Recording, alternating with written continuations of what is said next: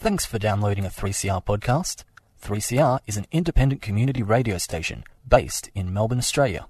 We need your financial support to keep going.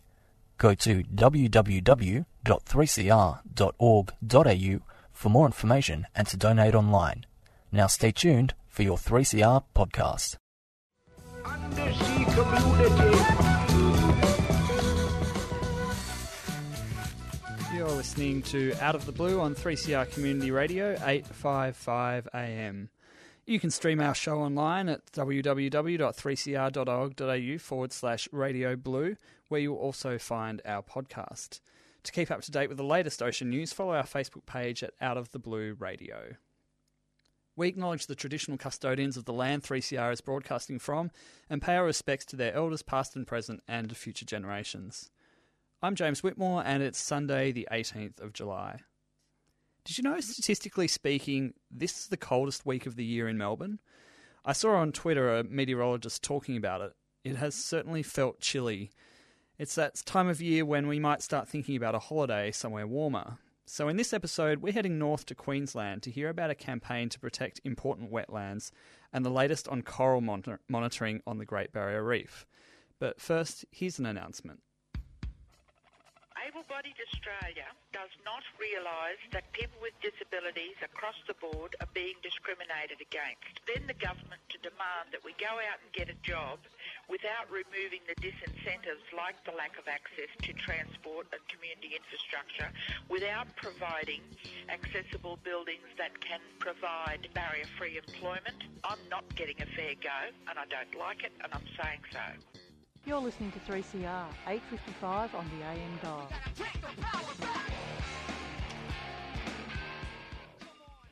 You're listening to Out of the Blue on 3CR Community Radio. First, we're heading to the coast near Brisbane to Toondah Harbour, where a large housing development threatens important wetlands. To find out more and about the special birds that live there, I spoke to Andrew Hunter from BirdLife Australia. All right, Andrew, could you tell us about Toondah Harbour and why it's so special? Yeah, sure. So Toondah Harbour, it's a network of sites within the Moreton Bay area just southeast of Brisbane, and it's internationally recognized for its significance for biodiversity through a few different mechanisms. So it's it's recognized as a key biodiversity area, and that's because of its importance to migratory shorebirds, including the eastern curlew.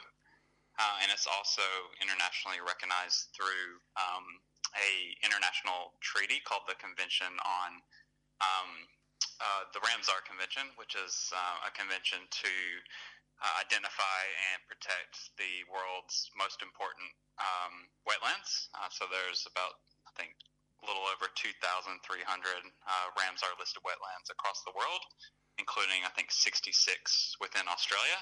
And Australia is one of the signatories to this global treaty. So it includes over 130 nation states that have signed up saying that they will do everything in their power, both legally and in practice, to protect these important sites.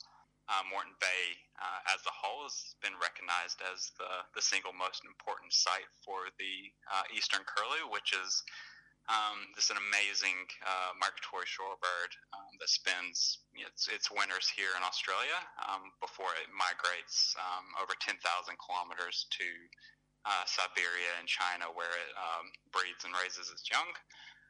So Moreton Bay is the most important site in all of Australia for this species that, unfortunately, over the last 30 years has really seen significant declines in its population. Where it's seen over 80% of its population decline over those last 30 years, which has led it to being listed as critically endangered at the federal level under Australia's key national environmental protection legislation, the Environment Protection and Biodiversity Conservation Act, 1999. Yeah, absolutely. It's clearly a special place that needs protecting. So can you tell us about this development proposal at the harbour? Yeah, sure. So this proposal has been really going on since about 2015, and that was based on the previous Queensland government. The Campbell Newman government declared Toondah Harbour, the area around Toondah Harbour, as a priority development area, which essentially removed a lot of the mechanisms for assessment and review for any kind of development proposal, including some environmental assessments. And basically, once that priority development area was declared, it went out to a tender where different corporations and companies could put in a bid for what they thought they could do to develop this area. And that led to Walker Corporation, which is one of the richest and biggest private real estate development companies in Australia. They won that tender, although we're not really sure about the process, as there's been some gag clauses and confidentiality agreements about the actual agreement between the corporation and the local government and state government. So we're not really sure what those contracts say, but basically Walker Corporation, their proposal is to build 3,600 unit apartment and commercial precinct right on top of Toondah Harbour. So this would be not on current land. They propose to dredge up the important feeding habitat for the eastern curlew and wetlands there at Toondah Harbour. So dredge up that the mudflats and the wetland there to build this massive apartment complex right out on the water. And as far as we are aware, this level of private development has never occurred within the boundaries of a Ramsar listed wetland. Definitely not in Australia, and as far as we're aware, nowhere in the world. So that it really sets a very dangerous precedent if this is allowed to go ahead, that basically our most important wetlands are free and open for private development. And you just mentioned that like a project like this obviously goes through a process of environmental approvals. Where is this project at now? So currently it's being reviewed under the, like I said earlier, the National Nature Laws, so the Environment Protection and Biodiversity Conservation Act, the EPBC Act. So anytime a proposal, whether that's a real estate proposal, extractive industry, could potentially have an impact on what's called a matter of national environmental significance. So that includes Ramsar listed wetlands, that includes listed threatened species like the critically endangered eastern curlew, World Heritage Sites. There's a few different, criteria that could trigger the EPBC Act, and if a proposal could potentially impact one of those different, what are called matters of national environmental significance, then the proponent has to put in a referral to the federal government, basically giving them a full list of what they see the impacts could be, and then the Minister for the Environment would make a decision on whether that referral would need to go through further assessment through an environmental impact statement in some instances, and that's where Toondah Harbour is at right now. So in 2017, I believe, the then Minister for the Environment, Josh Frydenberg, declared that Toondah Harbour's proposal was a controlled action and it would need an environmental impact statement. And that actually went against the advice of the Department of Environment, who advised the minister that it should be rejected full stop at that stage. But unfortunately, he made the opposite decision and decided that this proposal needs to go through a full environmental impact statement. And for the past 3 years, Walker Corporation have been developing the impact statement. So basically that will be tens of thousands of pages of documents from the proponents, the Walker Corporation, saying how they think the proposal will impact the environment, including those Ramsar listed wetlands, critically endangered species, and how they plan to mitigate or offset those impacts. So we expect that what's called an EIS, the Environmental Impact Statement, to be released for public comment within the next weeks to months. So it's imminent. Yeah. So what would you like to see happen? Clearly, there was a moment back in time when people were advising that the project shouldn't go ahead at all, and now it's going to be assessed. So what would the campaign like to see happen now? Yeah, sure. So from BirdLife Australia's perspective, it's full stop, no development or building within Ramsar listed wetlands. Those are, like I said, internationally important. We've signed a convention saying that we'll do everything in our power to protect these wetlands. So we think that it's completely inappropriate to have a private development of this scale within Ramsar listed wetlands. So that's our red line. That's our line in the mud, is no development, no matter how big, within these Ramsar listed wetlands. So if the Walker Corporation comes back and has a completely different proposal after the CIS and it's land-based, and we have to look at their plans, and we don't think there'll be any impacts on threatened species, including the birds, then yeah, we would be okay with that. But the current proposal is completely off limits as far as we're concerned. Yeah, it's interesting because proposals aren't often knocked back by the federal government, but recently a project was knocked back because a gas project in WA was knocked back because of its impact on Ramsar listed wetlands, wasn't it? Yeah, that's exactly right. And I think previously we had done a bit of an analysis, and I think it was like 99% of proposals that get to the stage where they go through an environmental impact statement, they ultimately get approved. Sometimes that's with conditions, sometimes that's just full outright approval. But as you said, there was that recent referral that was rejected by the current Minister for the Environment, Susan Lee, just a few months ago, and really that's two in the last 2 years that this current minister has rejected based on impacts to Ramsar listed wetlands and migratory shorebirds. So the one you were referencing was impacts to shorebirds and the 80 Mile Beach Ramsar listed wetland, which is in northwestern Australia. And then another decision that Minister Lee rejected was the Turtle Cove Retirement Village, which was in the Great Sandy Strait, which is just north of Moreton Bay in Queensland. And again, that rejection was due to impacts on Ramsar listed wetlands and shorebirds. So the precedent's been set by this minister that she will reject a proposal. So we're just hoping and advocating that she'll make a similar decision for Toondah Harbour. How does the local community feel about the development? Yeah, so the local community, we work with a great local community action group called Redlands 2030, and they do a lot of great advocacy, and they've done some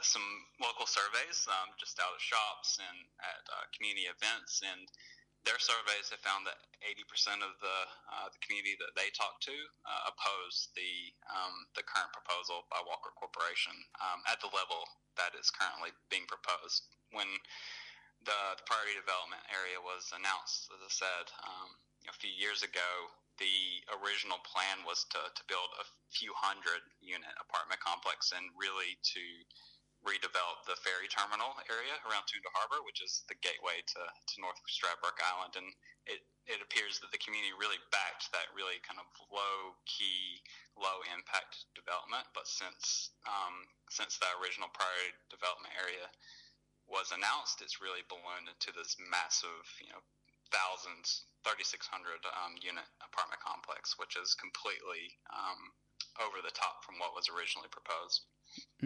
Last question. How can people get involved with the campaign?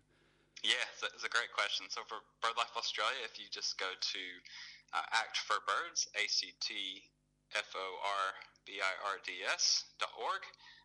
If you go to there, that's our BirdLife Australia campaign page, and you'll see a button right there for Toondah Harbour. If you click that, we have a sign-up page, so you'll get all the most important announcements, any news, and especially when the environmental impact statement is released for public comment, we'll be really asking anyone who is concerned about this proposal to put in a submission to that public comment period, because we really think that we need to demonstrate both the local opposition to the proposal, but also the nationwide opposition, because really what happens at Toondah could happen anywhere if it's allowed to go ahead. That was Andrew Hunter from BirdLife Australia. You can find out more about the Save Toondah campaign and how to support it at actforbirds.org/Save Toondah. In that interview, I mentioned a project that the Environment Minister has recently knocked back. I said it was a gas development in Western Australia. It's actually a renewable energy project. After the break, we're going to be hearing the latest from the Great Barrier Reef.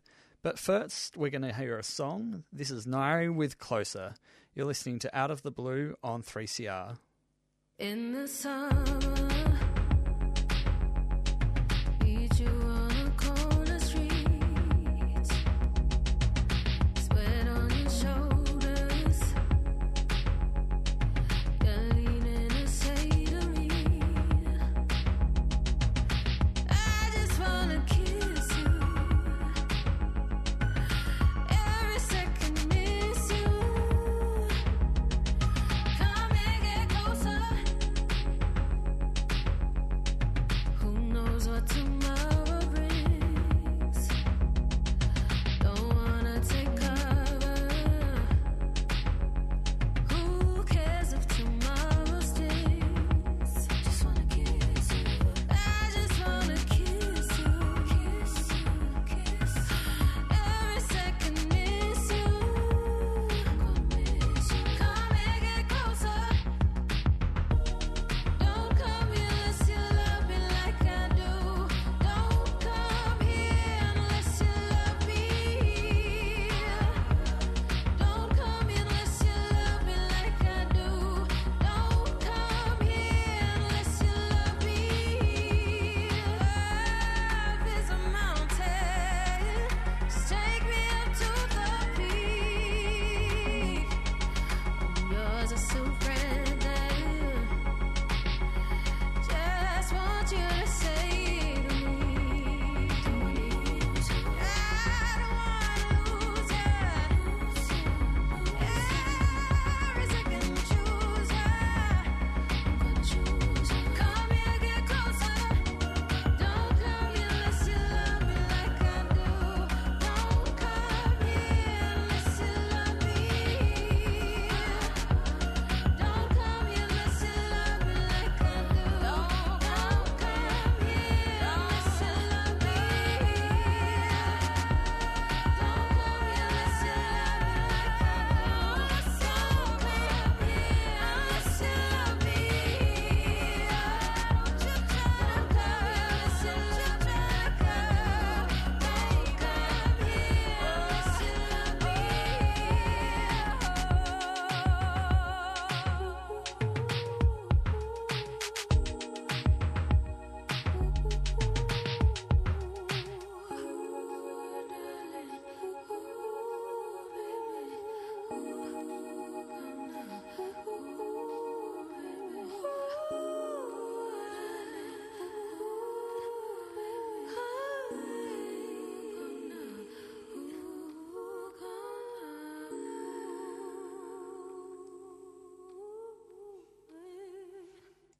That was Nairi with Closer, and you're listening to Out of the Blue on 3CR Community Radio, 855 AM. We know that the Great Barrier Reef is in trouble.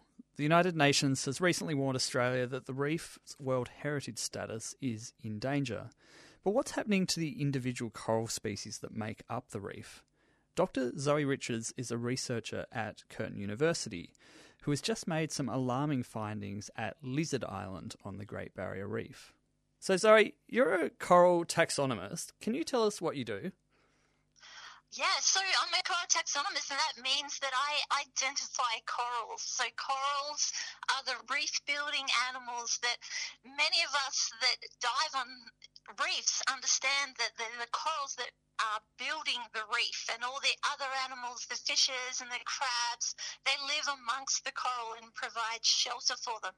But there's a whole variety of different types of coral out there, so that's what I do. I collect the different corals, look at their morphology and also their genetics to determine which species is which and how they relate to each other. One of your recent studies has been around Lizard Island on the Great Barrier Reef. Can you tell us about what makes Lizard Island special? So Lizard Island is in the northern Great Barrier Reef. It's up north of Cairns. It's quite near the outer Great Barrier Reef. It's actually a narrow section of the shelf off Queensland. So Lizard Island is particularly special these days to marine scientists such as myself because there's a research station there that is run by the Australian Museum So it's like a mecca for all different scientists from all around the world, and they've come there for years and years and developed all sorts of research programs there, and it's a model system for understanding coral reefs and how they function and their biodiversity. So it's a pretty special place. Of course, there's a whole indigenous history to Lizard Island as well, so it's not just us, people enjoying it recently. There's a long, long history. And what have you recently found there? Yeah, so Lizard Island is a beautiful coral reef. When I first went there in 2011, it was incredibly diverse. Lots and lots of different corals at different places all around the island. So since 2011, I've gone back 4 times, and over this past decade, there's been 2 big cyclones that have hit Lizard Island, and also 1 really large coral bleaching event and 2 smaller bleaching events. And over the years, I've revisited the same sites and surveyed what corals live there, and I've found just really dramatic declines in the biodiversity of corals across this 10-year time frame. So right now, there's 28 species that I haven't seen since 2011, and there's another 31 species that I haven't seen since 2015. So this is really quite dramatic loss on a local scale for species. Hopefully they're still out there at other sites that I'm not surveying, but at my survey sites where I have seen them previously, they're gone. And when you say, 30 species that you've no longer seen since 2015, how does that compare to what you were seeing back in 2011? How many corals live at this site on Lizard Island? Okay, so across the whole island together and the reefs that are surrounding it, over the last 44 years of surveys by all different scientists, a whole total of 368 species have been recorded altogether. So that's not only Lizard Island, but the surrounding reefs. So that's the sort of magnitude of loss. We're looking at about 16% of that local species pool that's potentially been lost within the last decade. So that's quite a dramatic decline. That's really interesting because, I'm fascinated by corals. I think they're really beautiful, but it just didn't occur to me that there were so many species. Yeah, they're really diverse. They've done what's called, rapid adaptation and rapid speciation. As sea levels have risen and fallen, they've been trapped in deep water locations where they've, reproduced and speciated. And so they're really young. The species that we're talking about these days, their lineage is ancient. It's 50 million years old. But a lot of the species we see on the reef these days, they've only evolved over the last couple of million years. And in terms of an animal, that's relatively recently evolved. So there's been rapid speciation amongst the corals lately. So obviously it's quite bad news for the corals themselves to disappear, but what does it mean for the reef ecosystem to lose, 16% of the coral species at this particular reef site? Yeah, this is what we're just trying to, get a handle on actually, because there's so many different species, it's hard to know exactly the function of every single one of them. They all contribute to reef building, so that's understandable that there's losses in that area. But what we're finding out more and more when we do collaborative research between different specialists is that there's certain types of crabs that specialize on only one single species of coral. There's certain fish that only feed on one single species of coral. So until we really get to intimately know, every one of these species and all the interactions and associations, it's really difficult to say what sort of cascading impact the loss of any one particular species will have. So yeah, it's such an interconnected ecosystem, a coral reef. It's just so dynamic and complex that it's really difficult to answer that question. How does what you're finding on Lizard Island play into the bigger picture of what's happening on the Great Barrier Reef?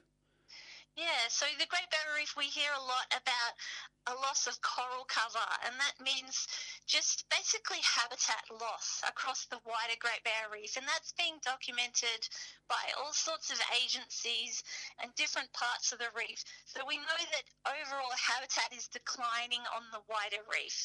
What we didn't know up until this point is what is happening to the species of coral within those communities. So we see at Lizard Island in this one little snapshot that there is a real decline in species that is accompanying the habitat losses as well. So something that, is prevalent in the literature is that extinction tracks habitat decline. So my concern is that the Lizard Island study is giving us a little bit of insight into what may be happening across the wider Great Barrier Reef in terms of species losses. It's just that we're not monitoring species diversity across the wider Great Barrier Reef. We're really just monitoring that habitat conditions such as coral cover. So it's hard to say whether what we've found at Lizard Island can expand out and be scaled out across the wider Great Barrier Reef. If it could, that's quite a problem we have on our hands. Yeah, very alarming. So when you're looking at, when you dive at this reef in 2011 and you visit it recently, is it visibly different? Yes, it absolutely is. It really is. When the corals die, they get overgrown by, first of all, like a filamentous algae, and then usually coralline algae will come. So the reef kind of goes back to bare substrate.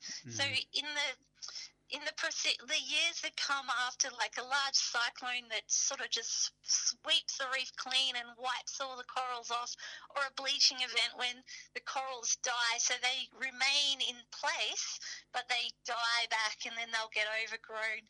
So yeah, it really changes from a complex environment with dimensionality and verticality and complexity on the reef to a simple system that loses that habitat. Basically, it just goes back to something very simple and more one-dimensional.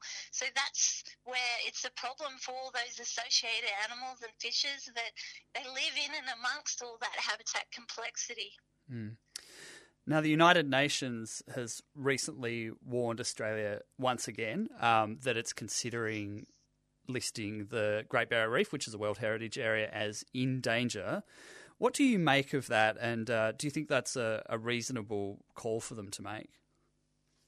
Look, based on the evidence that all the various agencies that are in charge of compiling, such as the Great Barrier Reef Marine Park Authority, they've done their Outlook report, which, compiles all available evidence for the Great Barrier Reef in a very comprehensive way. They've decided that the Great Barrier Reef is in a very poor condition. So I think it's pretty safe to say that the UN's declaration that, the GBL might be in danger, it's pretty fair assessment from my perspective.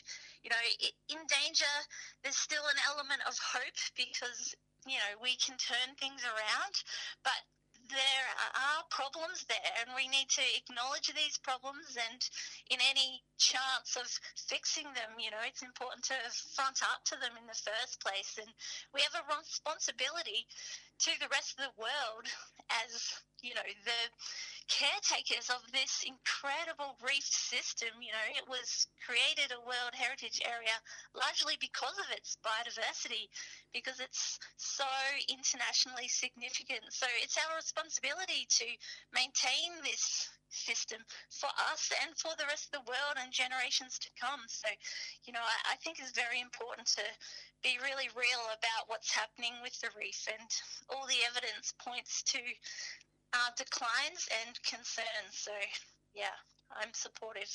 That was Dr. Zoe Richards from Curtin University talking about monitoring corals on the Great Barrier Reef. And that's all we've got time for you this week. You've been listening to Out of the Blue on 3CR Community Radio, 855 AM.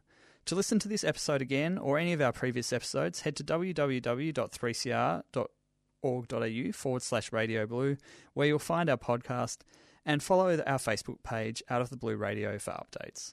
We'll see you next week.